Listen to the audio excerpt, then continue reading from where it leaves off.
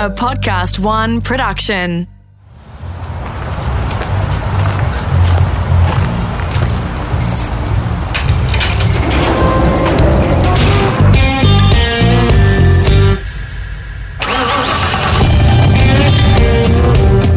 I'm automotive commentator and journalist Greg Rust, and this is Rusty's Garage.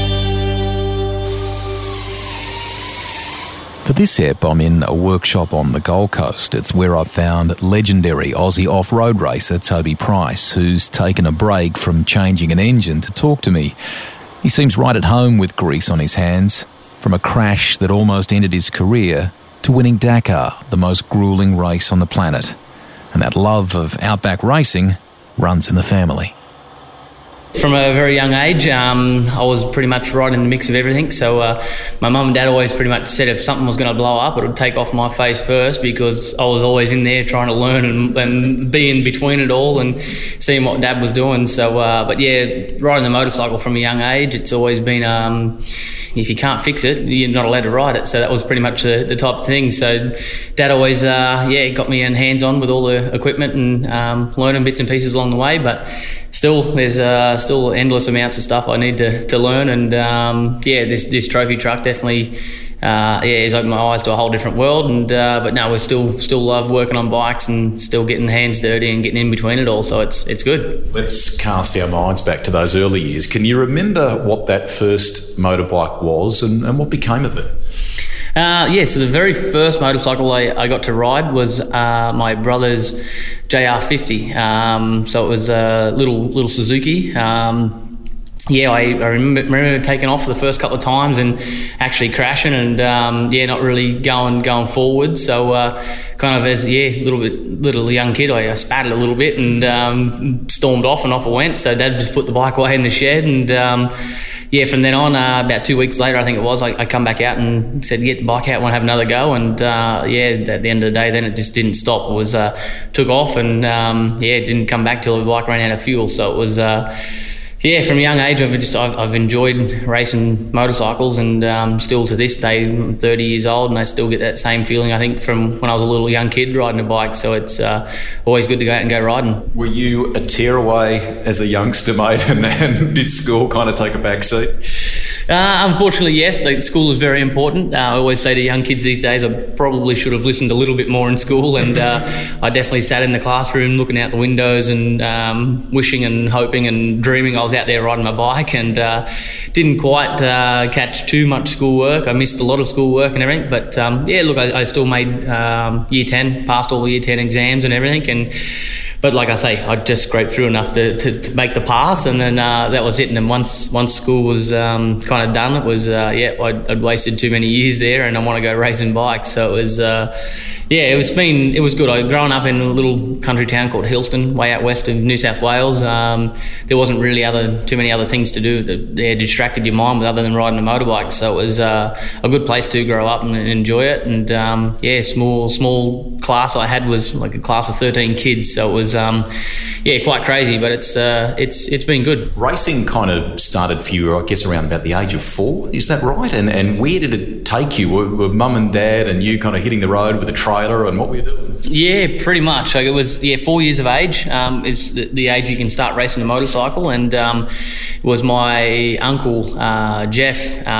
He actually called in past a little club day race at Condoblin and checked it all out, little kids running around on the bikes and stuff. And then then my uncle pretty much said, we'll probably, because my cousins and that were going to on the bikes as well out in the farm. And Jeff said, we'll probably take the kids over there and go for a ride, and should bring Toby. And that's how it just kind of all kicked off. We went to the next race there at Condoblin, and that was my first race in Condo, and I think they said I nearly ended up lapping the whole field in the 50 class. So it was it was wide open and full gas from there. And then it was actually the club president at the time, Jeff Smith, who we still know really well now. He said come over and said to Dad, "Hey, you probably should take the kid to a national, like a state championship or something." And then the next race was on the calendar was Albury. So this was my second race ever, and I think I went through and blitzed it there as well. And then I think that's just how it all kind of kicked off. And that's like I say, the trailer, and I think it was a Nissan Patrol at the time, and away we went and just cruised around Australia doing all these like national motocross events. So it was pretty crazy. What was that first race bike, mate? And how modified was it? Was it a standard thing and you just ragged it? What were you doing? Yeah, look, it was just a standard. At that time, like I started on the JR50. I started going around the farm pretty damn decent, and I started snapping the spokes out of the wheels and all the jumps and everything that I was doing. So the next thing to step up was the QR50. So because they had the steel wheels, so I got onto one of those, thinking, we won't break wheels now. Then I started breaking frames. So then they said that the Pee-wee 50, which is a Yamaha, they said is stronger. So Dad said, I'll get one of them, and then ended up breaking the frame of that thing too. So Dad, being the handyman that he is, he basically rewelded the whole frame up, the whole completely different frame to it nearly, and really at that point in time it didn't set into what you're actually doing. You were more, you'd go and race your race, and you'd come back and as a little kid you eat whatever you got, chips and meat pies, and then you got a dirt bike, you're playing in the dirt and everything, and it didn't really set into what you were up to, but you enjoyed being around other kids and families and racing bikes. And then from there it just kept going and growing, and it just couldn't really stop then. So it was crazy. The wheels were literally made in motion, if you'll pardon the pun, because you went on to win junior motocross championships, Australian titles. Was that the point where you kind of thought, or maybe even the family thought, wow, this could be something more than just a hobby?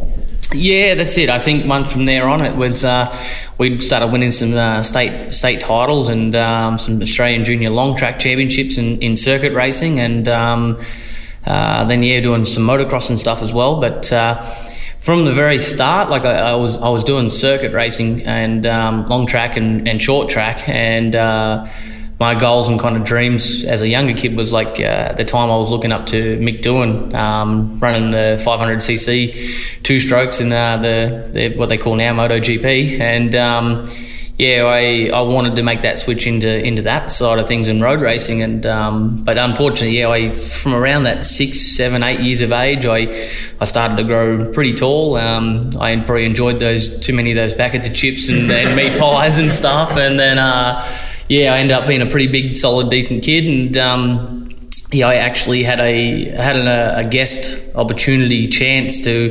go and try one of I think they were Milwaukee 80s little CC road bikes with Peter Goddard, and I think it was all in motion, everything was happening and going the right way, and I think about 3-4 days from when we went to go and test, they actually rang Dad again and said, we've got to ask how tall is Toby and how heavy is he, and I think I was I was a little bit too tall, but I think I was about 9-10 kilos too heavy what the cutoff limit was. So they were like, "Whoa, I don't think this is going to work." So never got that chance to do that side of things. But then that was just kind of then when the motocross kicked off, and then went to a few motocross events, doing well there, won some Australian championships, and then that was just pretty much then we maybe started to realise that it could be something we do for a job and something full time. So it was, it's quite crazy. Your body frame, I mean, I know you sort of had a little bit of a laugh at yourself then, but your body frame is actually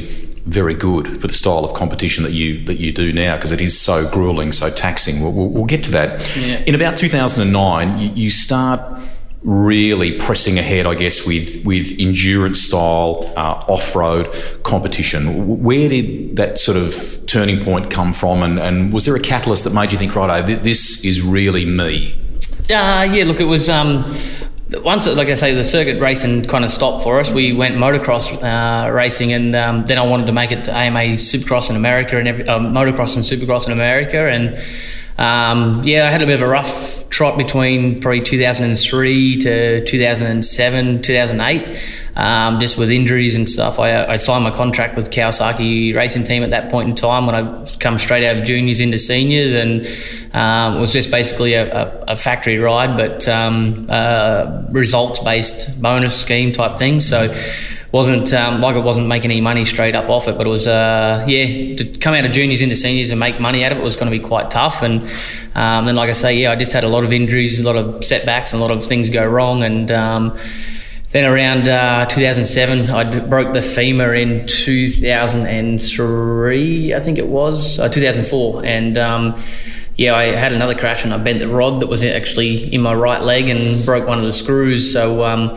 then I had 2007 off basically to just get that all fixed up and get it all back to normal, because I just couldn't train properly. I couldn't ride the bike. It was, everything hurt from the morning you woke up till when you went to sleep. So it was never too much fun. And then I made a bit of a last ploy, bit of a chance to it in 2008, and had a bit of a deal back through the main shop that I'd done through all my junior career, was J&P Motorcycles in Griffith, and they supplied a couple of bikes for me to go and race the nationals. But then I made that year was not too bad. I didn't quite crack the top 10 in the championship due to missing like one round in Tasmania, which I couldn't afford to get to myself, being a privateer. And then I just basically switched over then. Kawasaki said that we can't really offer you the same kind of package with the motocross side of things, but we do have an enduro team. Do you want to try that out? And I kind of young crazy kid thought he knew everything and whatnot, and it's like, I'm not doing that. It's not possible. It's not going to happen. And then kind of went away for a couple of days and sat and thought about it, and I was like, well, I'm not going to get nothing else anywhere, and this is my last chance to keep riding motorcycles. So went and took the idea and said, yep.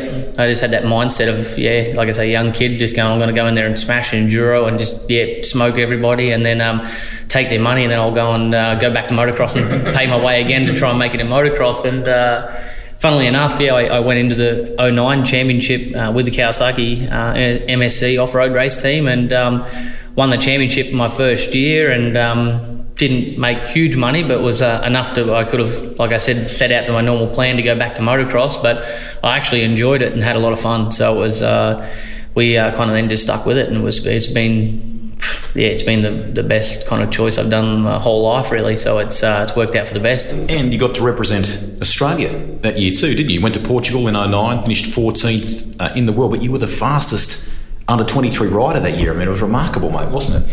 Yeah, that's it, exactly. It was my first kind of chance to go and represent Australia, and first offer on it. And we got over there. I was actually selected to go into the junior team, which was the under 23 division class, but right at the last minute, we had a rider injure himself on the senior team, and they basically just said that we have to bump someone up into the senior group. But I was still racing in the under 23s championship, so I went in there, and like the 14th outright result doesn't sound too good, but that's the world's best riders all from every country in the world. So it was we're all there at that race, and to be competitive and be up near the front with them all the whole way was quite amazing. And then, like you say, to come away with the under 23 championship with it, it was it was basically the start of good things to come then, and that's how we went the orange way, and KTM jumped on board. That was my next question, because then the Austrian manufacturer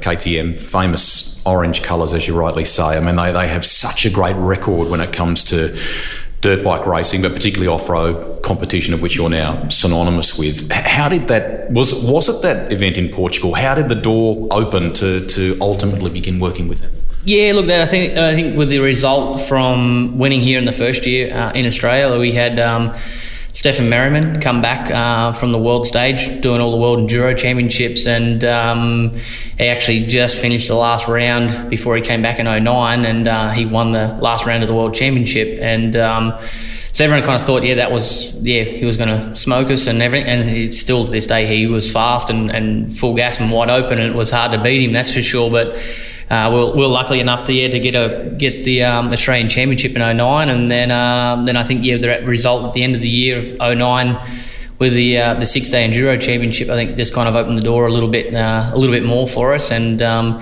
then KTM Australia basically said that they wanted to switch over to their brand, and Kawasaki wanted to keep me on board, but they said they don't have the budget what I'm kind of probably worth now. So Unfortunately, I had a good streak with Cowie. I ran with them for 15, 16 years or something, I think. So pretty much from 60s all the way through to seniors and racing motorcycles into seniors. I was on a Cowie But it's been good. I made that switch to KTM, and definitely, like you say, they're a driving force to the world now. So it was back in 2000, 2002. They were like, KTM is a good brand of motorcycle, but they'll never win a Supercross race. They'll never win a championship in Supercross, motocross, and they've been pretty strong in enduro and everything. But nowadays it's I think their tally now is like 200 odd world championships, and they're definitely a huge, big driving force to the motorcycle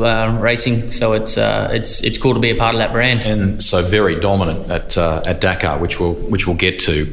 You win Fink at your first attempt. I mean, this is the Australian off-road equivalent of Bathurst, of Baja. It's a little place about just over 200k south of Alice Springs, and you, on the June holiday long weekend, you race down there one day, you race back the next, and it's developed this cult following globally, mate, hasn't it? Yeah, indeed. It's starting to get a good following from all around the world. So it's a race that, not many people around the world would really sign up for and want to do. I show a lot of my footage and clips and everything, and some of the guys in Baja have come over and tried, haven't succeeded. And there's also people in Dakar and that watch footage and just go, that's just one race that they would never come near with the high speed. So, like I say, we travel in some of the biggest deep whoops of like about waist deep on a normal grown human. And then basically, we're travelling at speeds anywhere to like 125 kilometres an hour average. Average? That's average, yeah. So that's with 2 fuel stops as well. So it's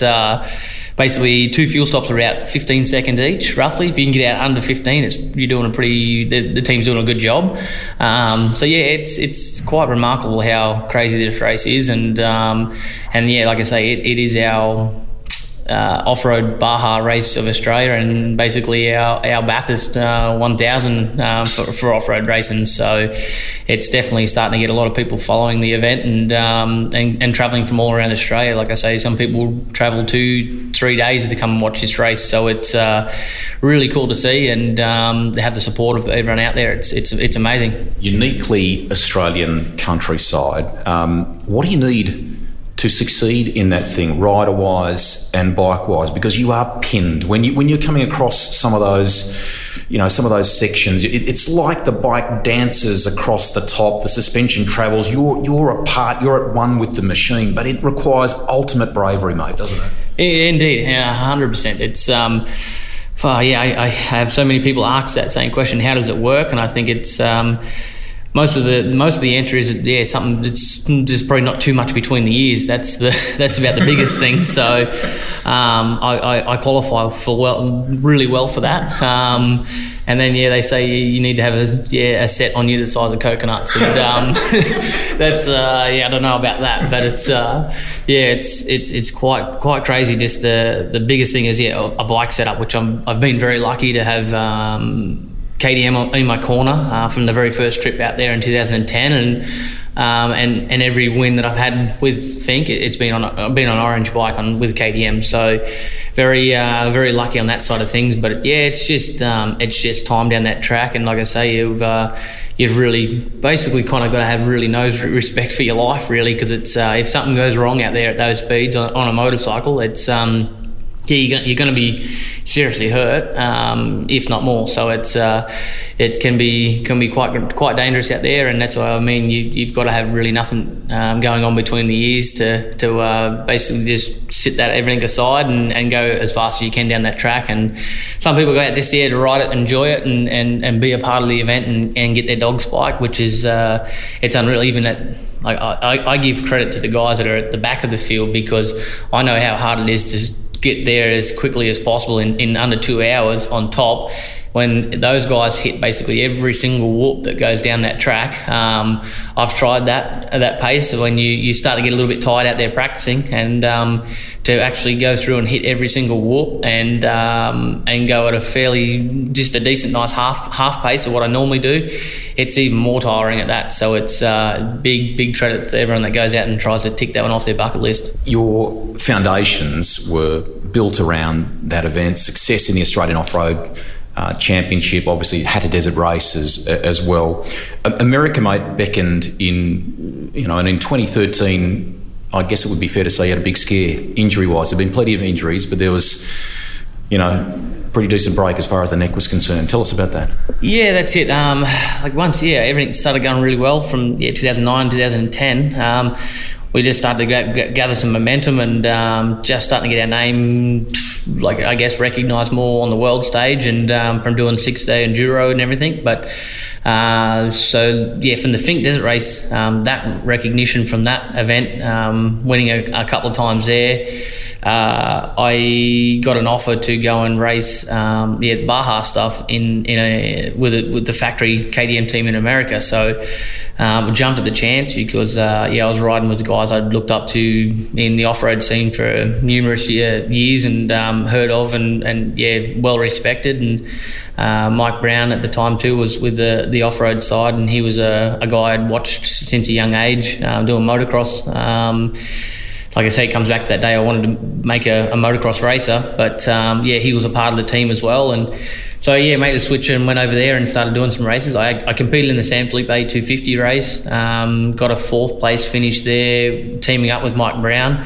So that was like something pretty cool. I ticked off the bucket list teaming up with him, and then we were just over there getting prepped and ready for the Baja 500 on the motorcycle class. And the weekend before we started to go down to pre-run, there was a national hare and hound event on it at Palm Springs, California.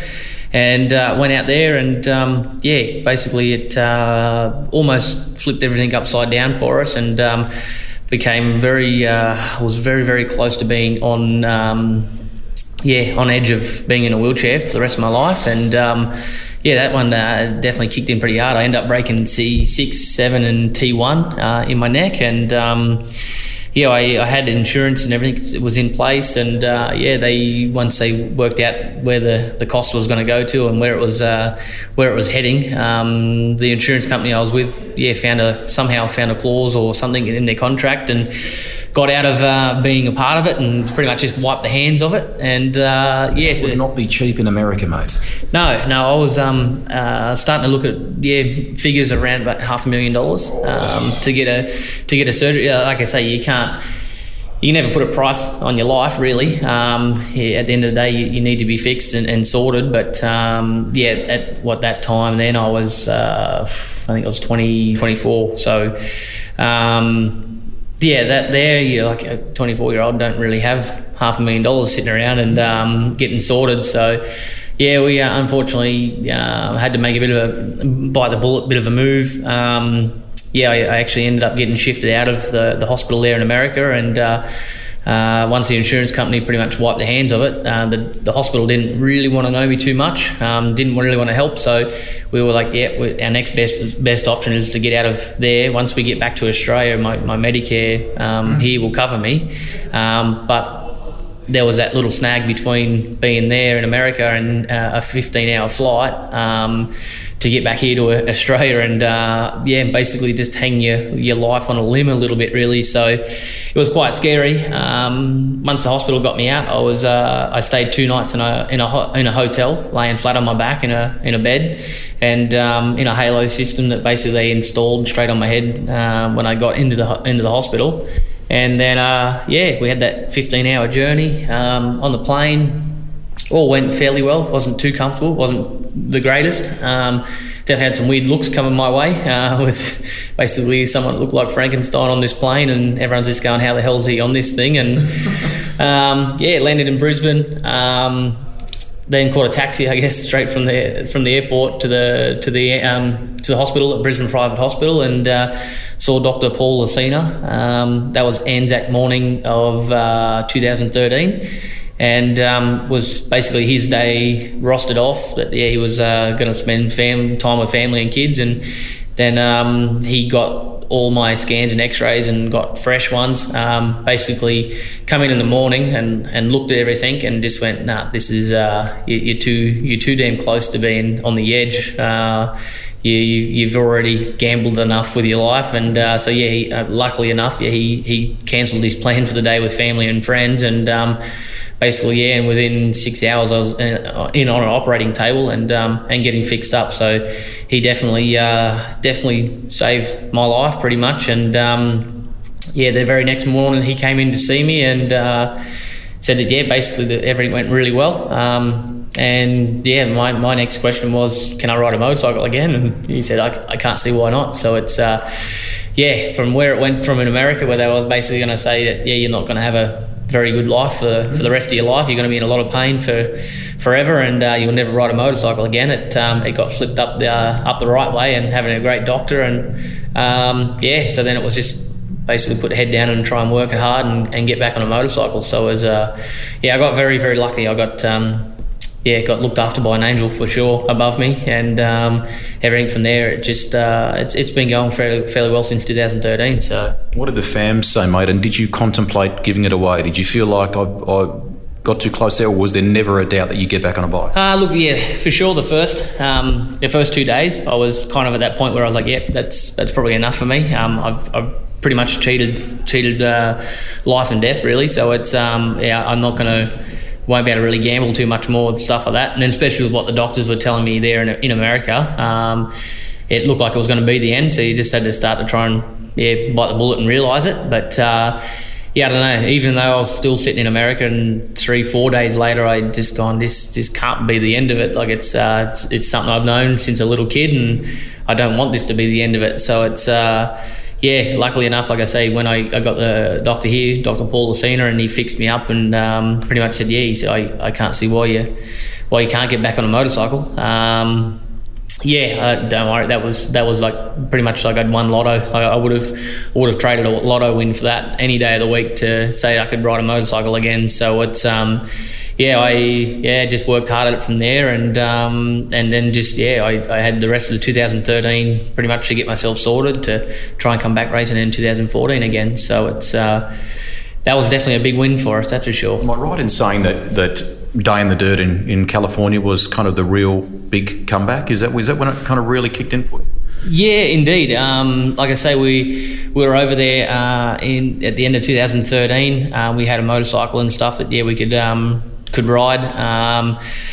Unfortunately, 2013 we had another bit of a kick in the face. It was when Kurt Caselli passed away, which was at the Baja 1000. So I was over there basically just hanging out with the guys in the group and being a part of the team. And he meant a lot to you, mate, didn't he? Yeah, indeed.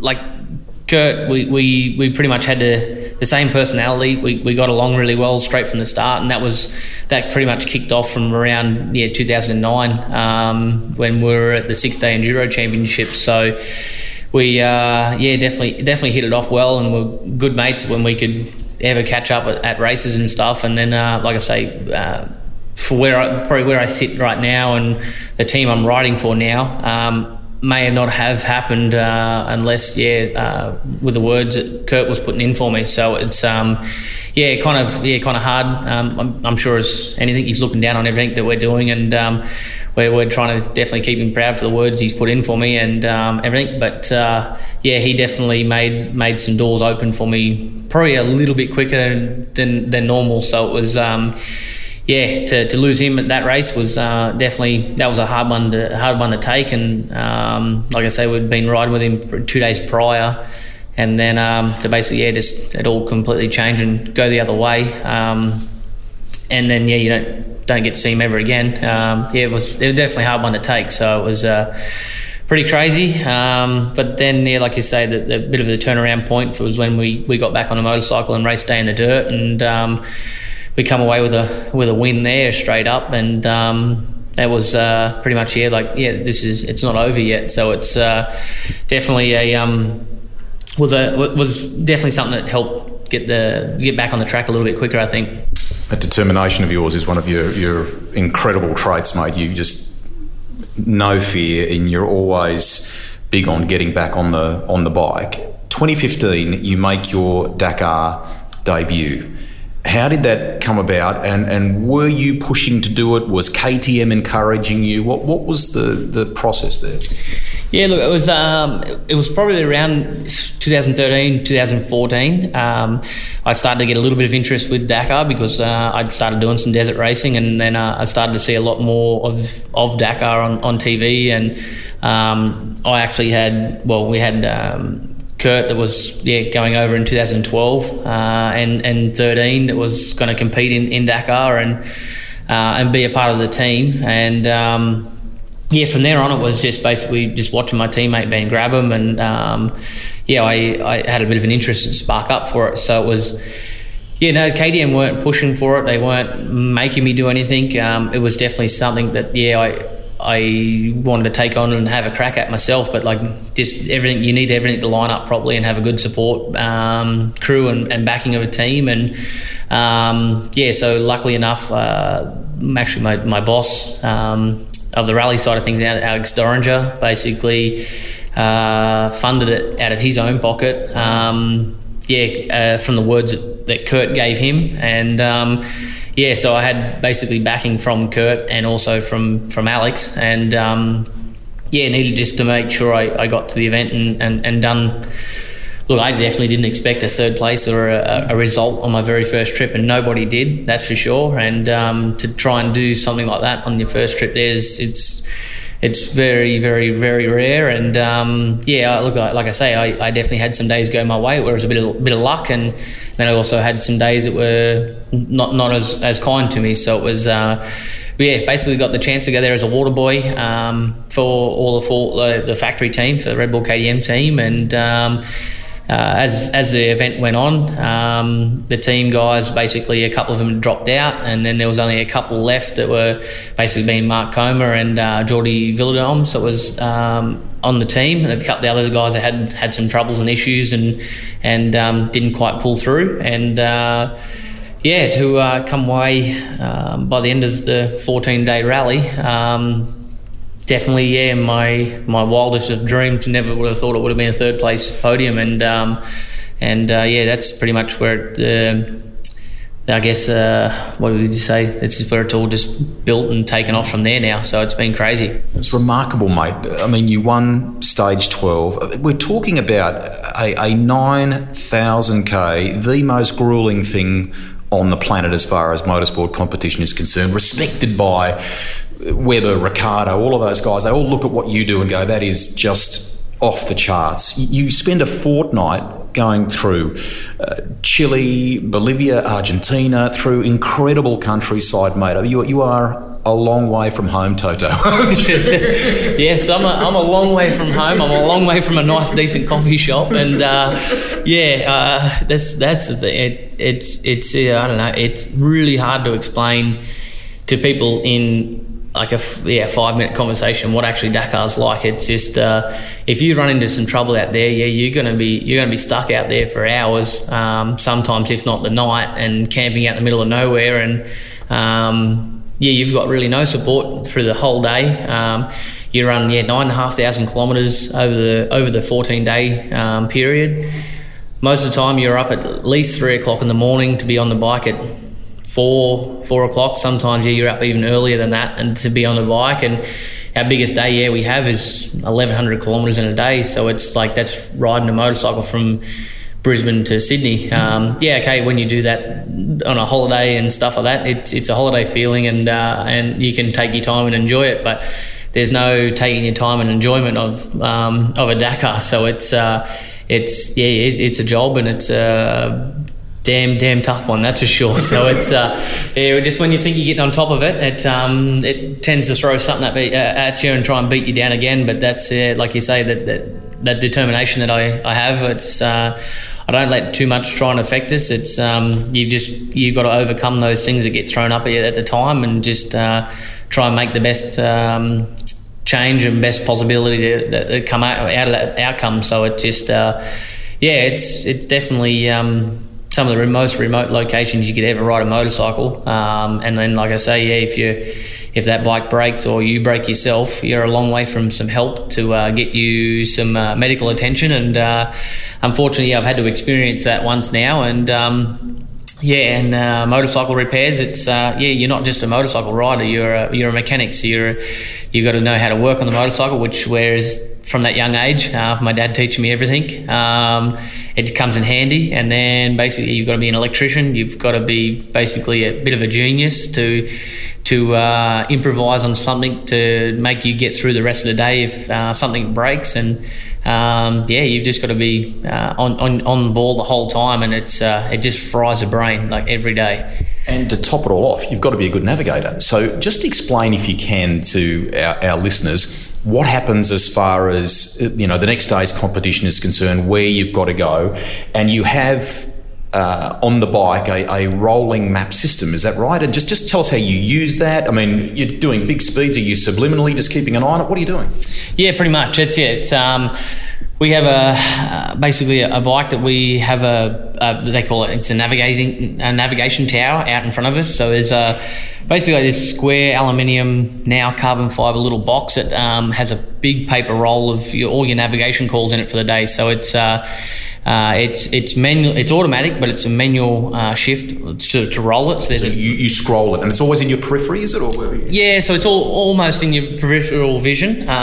So you're always looking up out on the track to see what's coming up to you, but then you're always just having those little glances down just to keep an eye on the road book, on the map, just to make sure that you are going the right way. So we do have a GPS on the motorcycle, but it's not telling us make a turn to where we're going the right way. It's not like ticking boxes and stuff for us. It's this is not sat nav. It ain't no sat nav. This ain't no TomTom. It ain't no Siri. It ain't it's nothing like this at all. So it's quite crazy to have this thing on the motorcycle. It's pretty much useless to you to then, other than that, basically just track where you are, just to basically log off waypoints that are hidden, so they're not like there's not no massive big pole, no flag flying in the air, there's no car sitting there, or there's no obvious point of a burning bucket or something on fire, and it's this invisible waypoint that you basically have to look at this GPS tracker to see if it's actually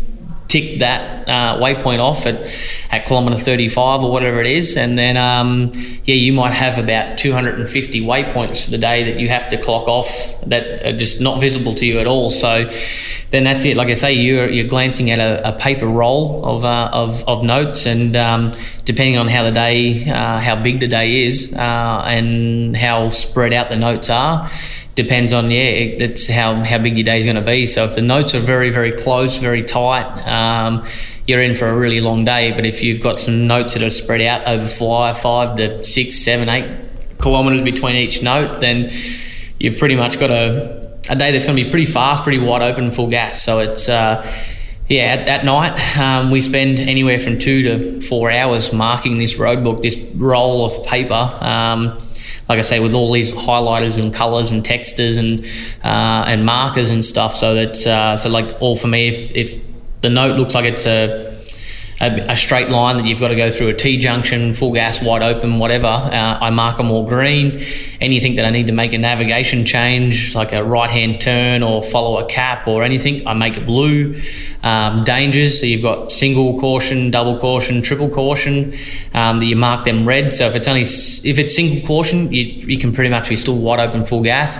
Double caution, slow down, you've got to obey something, something's here, you got to just keep an eye on. And triple caution, if you hit that thing probably any quicker than second gear wide open, you're going to be probably in the back of a meat wagon. So it's if you don't stay on top of your road book and you don't follow those things to a T, you can get hurt very, very quickly. So it's not only on top of that, there's so many things I can explain to the road book. It's the road book's in French, so it's all everything's just explained in all these French terms. Yeah, French terms. So like TDRSP is basically in English is keep straight on main road. So it's there's not even one initial to that matches keep straight on main track or main road or anything. Like it's all these little terms that are just completely different to how you would run. So it's basically just learning that system of I can't speak a word of French at all, whatever, anything. I can't order food, drink, whatever. Well, agua I can order, it's no problem. But on top of that, I can't have a general conversation in French, but just the road book, like I say, my determination to everything. If I'm going to attack something, I put 100% into it, and I learn those terms. But then in a general normal life, I've got no idea on French, so it's full gas from there. But then, like I say, you just got to keep on top of that road book, and if you make a navigation error, like I say, it's not like if you miss a T-junction and you go straight through and you're meant to turn right, but you go 150 metres past the turn and turn around and come back, then take the turn, so you're meant to go to the right, so then you turn left to go down the right track where you're meant to go. If you don't recalibrate your distance and your kilometres, that's how you end up getting hurt as well, because basically there's 3 buttons on the side, on the left-hand side of the handlebars, 2 buttons that are right near your grip, one up at the top, one at the bottom, and then you basically, to recalibrate, so if you need to take 300 metres off, you press the bottom button 3 times. So each time you press it, it's 100 metres that will come off your trip meter. And then if, like I say, if you don't recalibrate that, you just have a brain fade, and then the next note from there after that T-junction was a triple caution. You will then hit the note where it says triple caution at 17.5 kilometres, and you go, and then you look up and there's nothing there, and you go, okay, well, geez, there's something wrong, and then just have that mind blank, like I say. You're 300 metres more, so it's 3 football fields down. You can't see that triple caution down there if it's over a blind bit of a crest, and then you just start clicking gears wide open because you haven't, back at that T-junction, recalibrated here. You end up going into a triple caution wide open, and then that's game over. So it's it's crazy. The little things like that just people don't quite see and don't hear of the Dakar. It's a pretty amazing event, that's for sure. You're listening to Rusty's Garage. More with Toby Price in a moment. In this series, I speak to some of the most passionate automotive designers, collectors, riders and drivers I know. Robbie Madison is known as the modern-day Evel Knievel. Maddo's jumped off buildings in Las Vegas, made the Guinness Book of Records by launching 100 metres on his dirt bike, and played stunt double for Daniel Craig in the James Bond movie Skyfall. His love of pushing the limits also extends to engineering.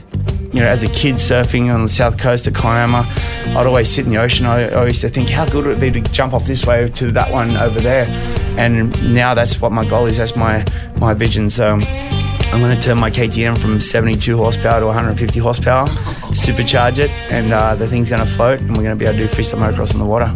Learn about the bike that floats in the full episode with Robbie Madison on Rusty's Garage. Heel and toe. Fluid performance driving dance on the pedals. Braking with your toes while bleeping the throttle with your heel to match the revs as you clutch and downshift gears. Yeah, it's pretty impossible.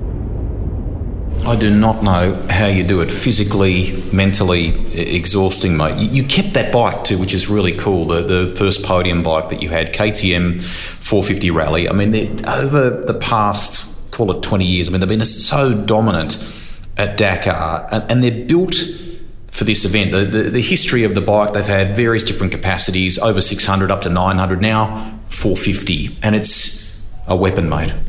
It is, that's it. It's like at the end of the day, they used to have 990s and 660s and everything, but the way the direction that the rally's going, the speed is definitely picking up. So the 990, I think, had about a 200 and they said it was a 211 kilometre top speed. So once you start trying to throw that speed out of Dakar and trying to read and navigate the way and whatnot, there seemed to be a lot of people getting hurt and getting in the way. So it was quite crazy. But then, they basically then from there just went to 660s, and then now they're at the 450s. So still at the end of the day, like it's the motorcycle's gone from about probably 210 kilos down to now about 180 kilos. So they've dropped so much weight off them. So power to weight ratio, I think we're still at the same kind of power, even though we're not getting the top speeds that they were at in the 990s, but we're able to ride these bikes now because they're lighter for more the same distance as they were doing on the 990s, but we're probably doing it a little bit quicker because they're a little bit more light, agile, more nimble. But we're still getting around 65, 66 horsepower out of one of these 450s and still being reliable. Like I say, it's we can't do, once the bike goes in through tech and inspection, they put clamps and tags and everything on the bottom end of the motor. So you've got to run that same bottom end on the motor for the whole 9,500 kilometres. So it's not like you can go and bomb out a motor that's 70 odd horsepower and a top speed of 200 k's and you just keep changing motors every night. So it's, once that motor's in, that's the one that stays in for the race. So it's we can do a top end rebuild, but you can't touch anything with the bottom end to the thing. So with KTM we've got a very strong, very reliable motorcycle that we're able to do the whole 9,500 kilometres on one whole motor. So it's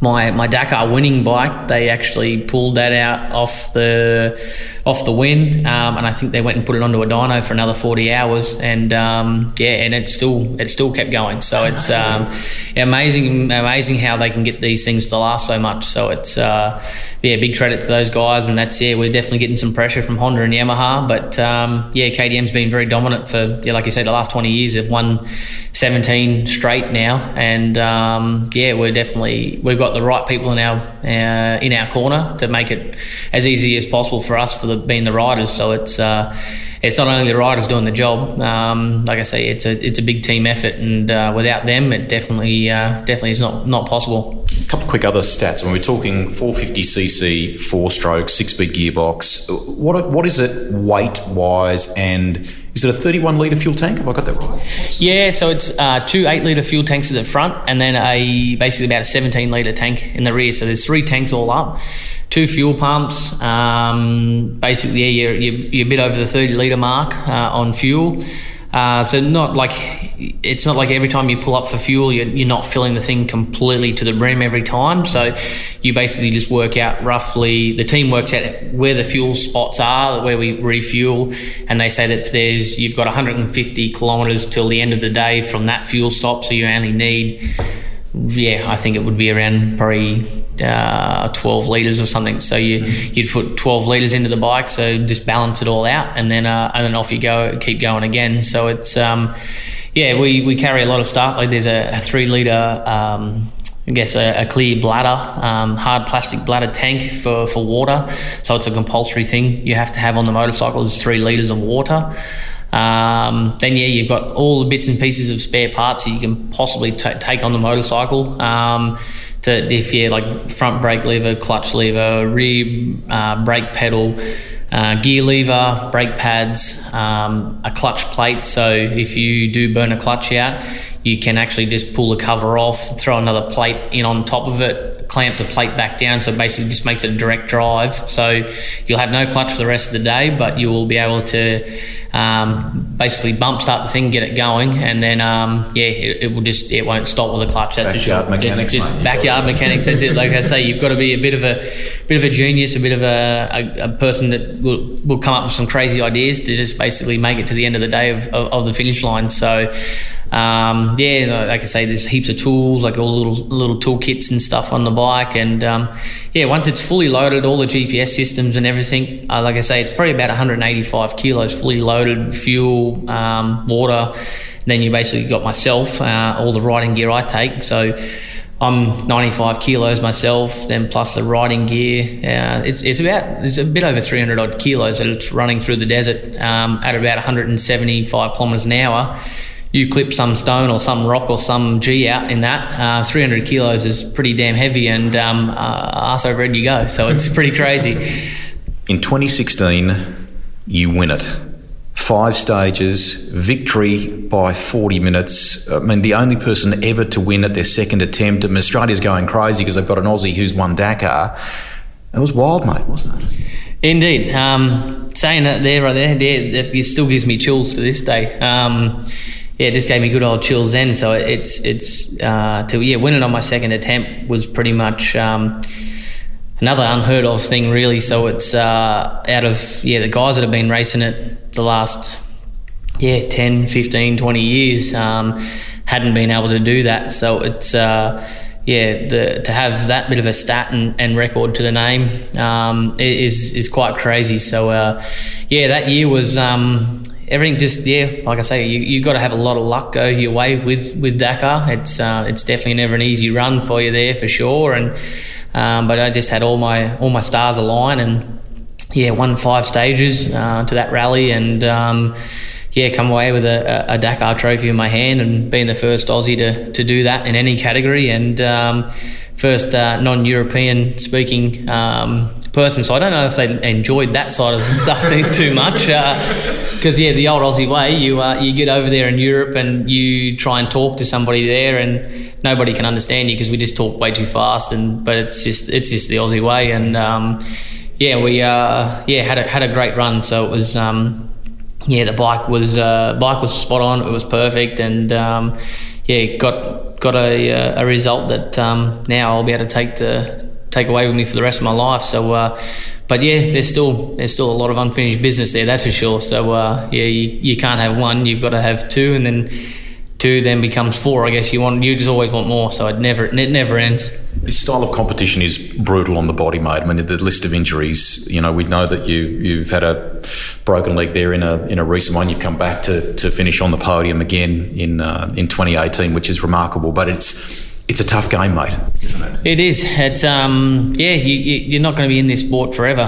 Motorcycle racing it beats you up. It does definitely destroy your body and like I say, at the moment, everything is still good. I'm definitely, I feel as good as I can be and everything's fit and healthy and feeling good. So it's, definitely still got to work on the fitness till by January for next year's Dakar. And we just got to stay fit and healthy for the rest of the year and we'll definitely be on a charge in January. So I think we're going to be, like I say, we come back this year. Unfortunately, 2017 to back up that title. Coming in as the reigning champ, it didn't quite work out. We ended up breaking the femur there, and how bad was that break? Yeah, it was pretty decent. It was a good clean break. But like I say, I don't remember hitting the ground. I don't remember being in a helicopter and a plane, and waking up in an oblivion hospital in a third world country. The surgery had already been done, so basically I didn't know what had happened to me and what they'd done, and like I say, I was checking all my stomach and everything. They didn't take any kidneys and whatever else they needed. So I thought I was going to wake up in a big bucket of ice, really. But got away with that one.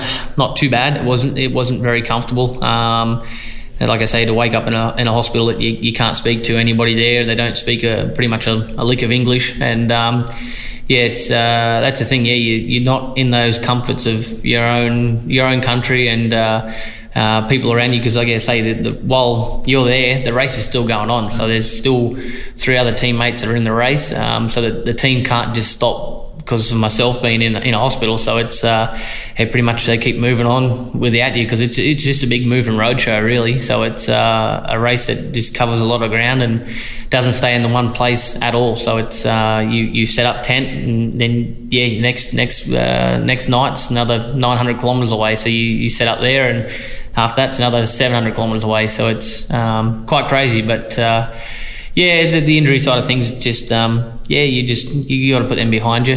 Motorcycle racing, you're going to get it. So it's we know what we're in for. We built the body up, but I'm sure when I'm probably 70 or 80 years old, I will look back and go, God, I had a great time, but I won't be able to get. Yeah, I'm feeling it. I won't be able to get out of bed, but don't worry, I'll have my motorised scooter with a KTM 125 motor in it, and we're trying to race my wheelchair around. So racing's never going to stop for me. I don't know.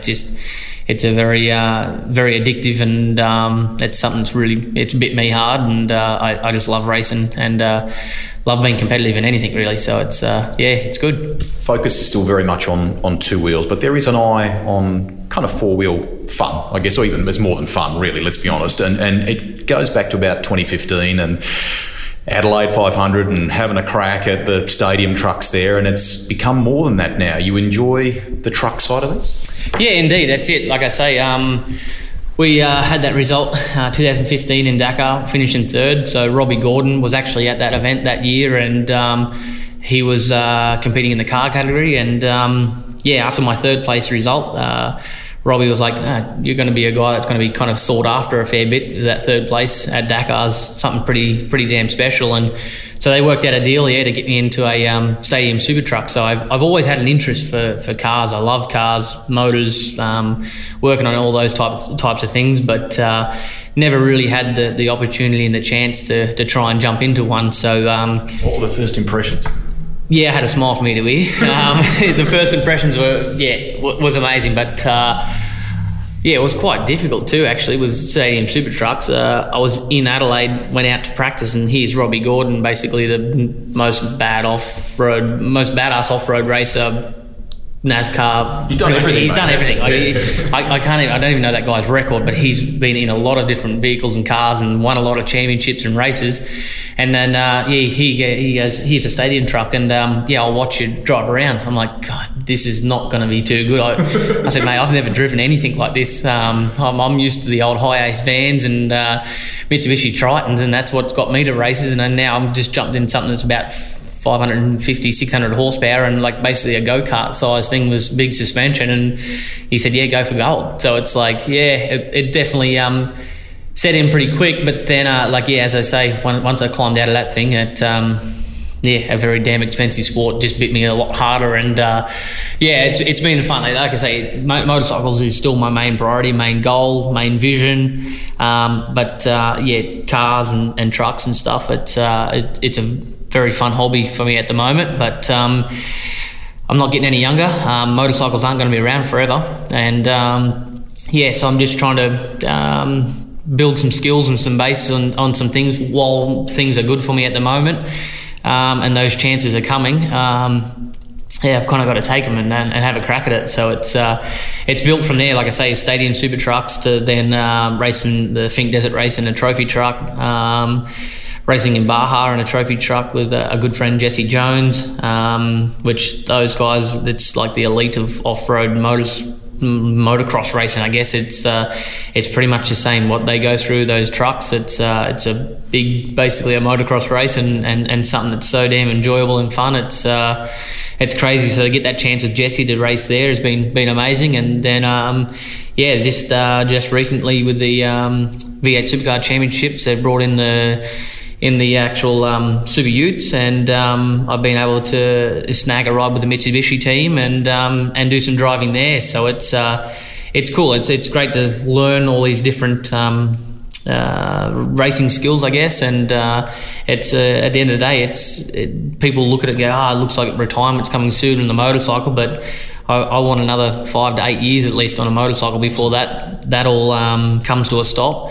But while ever there's a weekend free that I can fill it with racing a car, I'm the first one to put my hand up and have a go of it. So it still transfers over onto the motorcycle. It still keeps your racecraft sharp, and you've got to keep yourself mentally focused. So it does definitely, even though it's 2 extra wheels and a roll cage around you, it still keeps you fresh and keeps you sharp for racing a motorcycle. So it's any type of racing is good for us. Seeing you circuit racing is a cool thing, but it does, if I was to be some, animal expert, it would be like the Price out of its natural habitat, doing something different. As you and I talk here today, we're at the Techno Supercar, Techno Performance workshop on the Gold Coast. You've got a little bit of grease on your hands. You're taking the engine out of your truck. Tell us about this awesome thing that you took to Fink. It's a geyser truck, and these guys are legendary when it comes to building trucks for off-road racing, aren't they? Yeah, indeed, that's it. So Luckily enough, the guys here at Techno Performance have let us get a small bay out of their new facility and their new workshop here, and we house everything here for basically Toby Price Motorsports for trophy truck racing and a bit of the bike stuff as well. So we bit the bullet pretty hard in 2017 once we were going out for Fink to race the motorcycle out there. Went out to try and test and ride. That was after the year I broke my leg at Dakar. Got out there and realised in about a day, 2 days that my leg definitely wasn't quite cut out and ready for that situation just yet.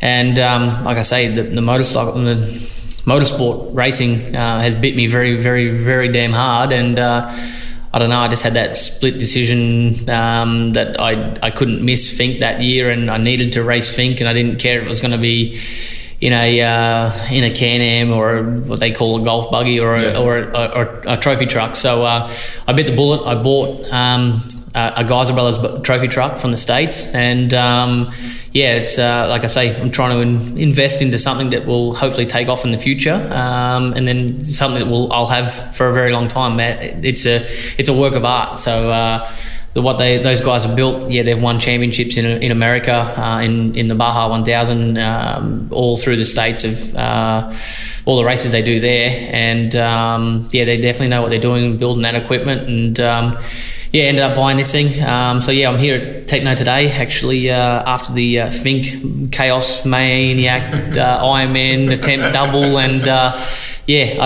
see to come back to the same thing. I don't mind getting my hands dirty. I like to work on things, and I got my training done this morning and come into the workshop for the day, and I want my career and everything to keep moving forward. So you can't sometimes you can't sit back and rely on everyone else. You've got to get in there and do it yourself as well. So it's been good. It's a 6 litre built V8 Chev Geyser Brothers trophy truck. Runs King shocks all through. They look like King Kong's arms, mate. They're unbelievable, aren't they? They are. They're basically the size of King Kong's arms and things. So for the abuse and everything they cop down through the Fink track, they need to be around that size. So it's we have about probably a bit over a meter's worth of suspension travel. It's once that thing's fully gassed and stretched out, there's a lot of ground clearance. And then, what they call tucked in Tuesdays. It can squat down over a lot of things and get across stuff. So it's they're King shocks by 4.0s. It's probably around about nearly about $8,000 a corner in suspension in that thing. So it's the price tag on them is not very cheap. They definitely, but they make a very rough, beat-up track. Feel like you're driving down the M1 motorway, and like you can pretty much only drink from a bottle of water in there, and by hand and by steering, but by one hand. So it's very amazing bit of equipment. And then it runs BF Goodrich 40-inch tyres on KMC wheels, and so I've got some great support and great help from everybody on there, and Red Bull's jumped on board a little bit with it this year, and just they're noticing that I've got a little bit of driving skill and a bit of talent to wheel one of these things, and so we're fully branded with Red Bull suit and helmet and some signage up the side of the truck. But then, we've got the KRE boys in today helping me as well. They build engines in supercars, for those listening that don't know. I mean, some of the top performing supercars teams use KRE engines. And the spec of this thing is almost kind of sprint car horsepower numbers, isn't it? I mean, it's... Yeah, it is. People don't know, KRE build motors for basically nearly all the top teams of V8 supercars. So with 888, with Red Bull team there, Shell Performance Ford team, and also Techno here. So they know what they're doing. They're winning races already, and to have their support and everything to build these motors in my truck, it's quite amazing. So they're here at the moment, helping just run over everything, check everything. We're going to pull the motor out, just get it back on the dyno and run over everything and make sure it's all good. But like you say, it is, even though they do sprint car and V8 supercar motors, it's more push towards the sprint car way. We're punching pretty decent numbers with this thing. I think a V8 supercar is about 630 horsepower, maybe around there. This thing on a dyno is about 710 horsepower. What's the gearbox in it? So it's a turbo 400 gearbox, and so it's a 3-speed auto, but it's a manual shift. So it's a gate shift on it. So you basically take off from the line and first, tromp your foot to the floor, and and then just start plucking in the second and third gear, and that's it. So it's only 3 gears, and with Fink you only need second and third, and if you're in second you're probably going through a little bit slow through some turn somewhere and you need to pick it back up. So it's mostly in Fink, it's all third gear. But what kind of top speeds? So we can get about probably 210, 215 k's an hour in that thing, with the meters worth of suspension.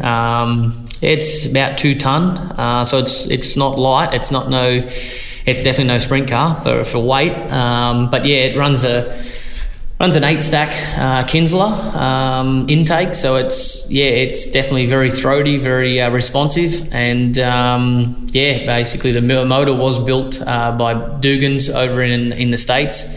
It's been now sent over here and running here, and KRE basically keeps in touch with Dugan's on development and things that are going forwards and where they're going, what direction, and if KRE can find something that helps, they report back to them a bit, to try things as well for them over there for their racing. And to have two, and like I say, Dugan's is a very strong motor builder in the States, so to have those two guys working on things together, then plus the support from Geysers running that thing here, it's amazing bit of equipment, that's for sure. It's people come here to Techno and come and deck out their normal everyday road car with the air suspension and wheels, tyres, and little performance mods and everything to the motors and stuff, and they see this trophy truck sitting up in the back corner, and they're drawn to it. Yeah, they're drawn to it. Yeah, 100%. So it's I think at the end of the day too. So it's Techno have their V8 supercar sitting pretty much right next to it as well, and so they've got two very unique, different, disciplined racing vehicles that are inside this shop, and you can look at one thing that they both cop a lot of a beating in a different way. So it's to have both of them sitting side by side and just looking at how everything's built and put together. It's quite crazy to see, and like I say, people are drawn to the trophy truck and how big the thing is. It is a piece of art well worth a look. Okay, a couple of quick final questions to wrap this up. You had a crack at the Ironman double in 2018, which is basically an insane program. You tackle the Fink Desert Race on a bike and in the truck, and you either need a plane or a helicopter or both to ferry backwards and forwards in order to do that. What is the body like on Tuesday morning after that pounding? It's pretty beat, that's for sure. I'm definitely very tired from that weekend. We've had to tackle it this twice now. My very first attempt was in 2016. We ran the bike and the trophy truck. We had a very good result my first time. I ended up winning the motorcycle category, finishing second outright in the truck and first in class in the truck.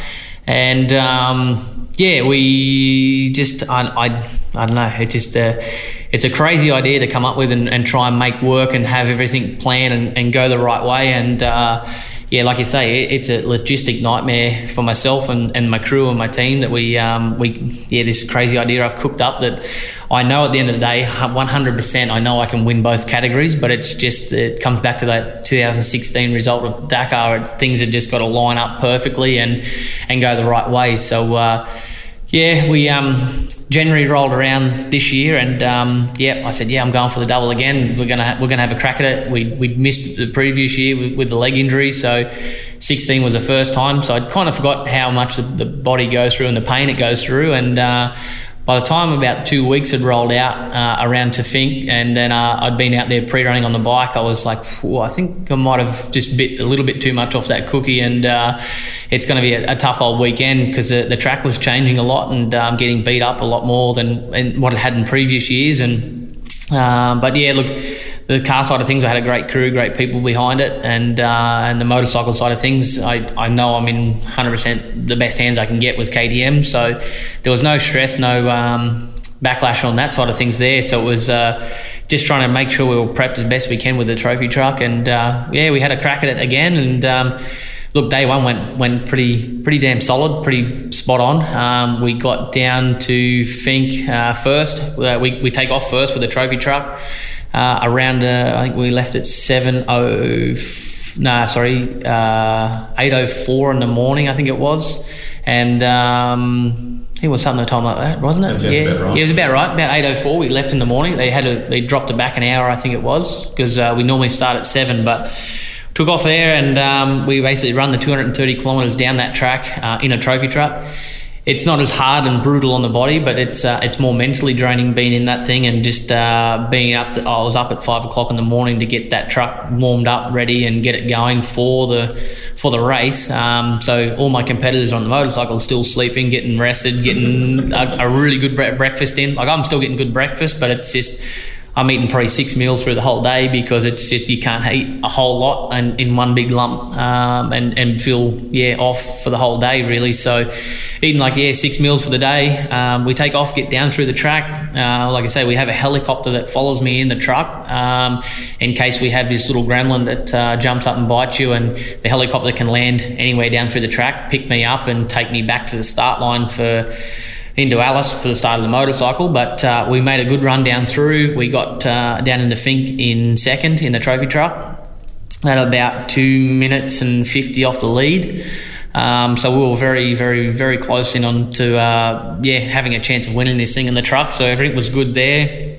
I jumped because everything goes well. I have a plane that will sit down the other end and wait for me at Fink. We made it there, got in the plane. It gets me back about 15 minutes quicker than what the helicopter will. So that's like every little minute, every little second counts in this when we're trying to do the double, because if we get a flat tire, that starts eating into my resting time to come back for the bike leg. So any little mechanical issue, it starts zapping time off me pretty quickly. So you need to take every precaution we possibly can, which is a helicopter and a plane. And we fly back, we get back to Alice. Basically we have about probably 30 to 35 minutes rest break. So we are resting in the plane on the way home, so you do get that flight time. But once you get to the other end at Alice, you have 35 minutes to sit around and prepare and get ready, and I'll line up and go again and take off into the exact same bit of track I just done 2 hours prior. So it's it's a tough old slog. It's hard. Body definitely gets beat, and but like I say, we definitely know it's possible, and we know we can win both if everything goes right. But return trip home the next day just didn't quite go to plan. Unfortunately, I ended up splitting a power steering pump. So we broke that about 160 kilometres from the finish. If I was around 30 kilometre mark, possibly 40 kilometre mark, I probably you can wrestle the thing into town back to the finish, but it's virtually like I don't know, I've never really felt steering that stiff. Like it's big mission, particularly when you get back on the bike, mate. That's it. It's the motorcycle. I say it's still at the end of the day, the motorcycle's main priority, main goal, main issue, and we had just make that call. That 160 k's was not going to be possible. So parked the thing on the side of the track. The helicopter landed, so that was what the helicopter was for, I guess. And it flew me back to the start line for day 2 of Fink, and jumped on the motorcycle, ran the motorcycle down, and it all went really well there. So I got my 6th win on the bike, and 6th win for the KTM team and myself, and pumped with that result. Right, quick shift. A couple of fast ones to finish. Toby Price listens to what when he drives? Bit of heavy metal, rock, bit of everything. So it's anything that kind of gets the adrenaline going. We're all for it, and it gets the foot to the floor. Your daily drive is? My daily driver is a Mitsubishi Triton Ute, so I've been an ambassador for them for the last few years now, and love being in the car, so it's good. If we walked into the garage at home, would there be a resto project, and if so, what is it? Yes, there is a bit of a resto project at the moment. It still runs. It's a 1959 Ford F100 truck. So it's Original? Original, yeah. So it's a 292Y block in it. Basically, the only thing that's really not original on it is the airbag suspension kit. So it lays out on the chassis, lays on the ground, and eventually one day I'll move around to putting a different motor into it. But it starts, it runs, does everything now, and cruises along nicely. She's a patina look, so it's got all the rust still in it, and it gets a lot of attention. You found that here or from the States? No, I found that here. It was actually here in Australia, and I bought it from a guy a bit further north of Brisbane, and I don't get to drive it too much, don't get to enjoy it too much, but it sits in the shed, and it's pride of place pretty much with the trophy truck. I guess it's four-wheel fun. Tough one. This is a tough one. 2-stroke or 4-stroke? Oh, yeah, that is a tough one. So, geez, I'll have to give it two answers there. For racing, for sure, it's got to be a 4-stroke. It's just the way it is. It's just easier bike to ride, better torque, bit better horsepower. But for fun, for just a bike that won't end, it's cheap to keep it going. 2-stroke's the way to go. And actually, I'm in the process now of building one, a 252-stroke SX. Basically, just going to trick this thing out and go and have a hell of a lot of fun up through some trails with it, and race Red Bull Day in the Dirt, which is coming up in September. So it'll be a beast. I like them. It's good. Final one. Lots of talk in the automotive landscape about electric mode, and we've seen different people dabble with electric bikes in competition. What do you think about that and the notion of electric bikes in your world and becoming perhaps the norm?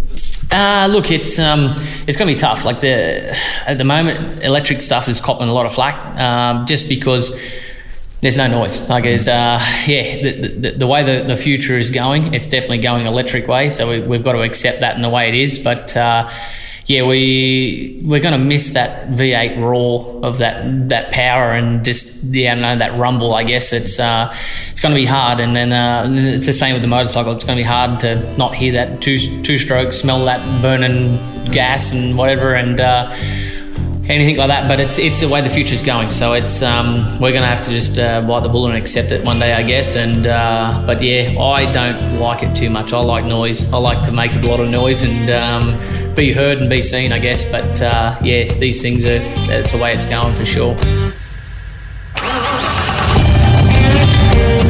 Rusty's Garage is recorded for Podcast One. Written and presented by me, Greg Rust. Series producer and editor is Alex Mitchell. Audio production by Darcy Thompson. And our sat-nav voice is Alana Burns. If there's someone you want me to talk to on Rusty's Garage, get in touch on the show page at podcast1.com.au. Listen to all the episodes of Rusty's Garage at podcast1.com.au, via the Podcast One app, or find us on iTunes. I'm Greg Rust. Enjoy the drive, but drive safely.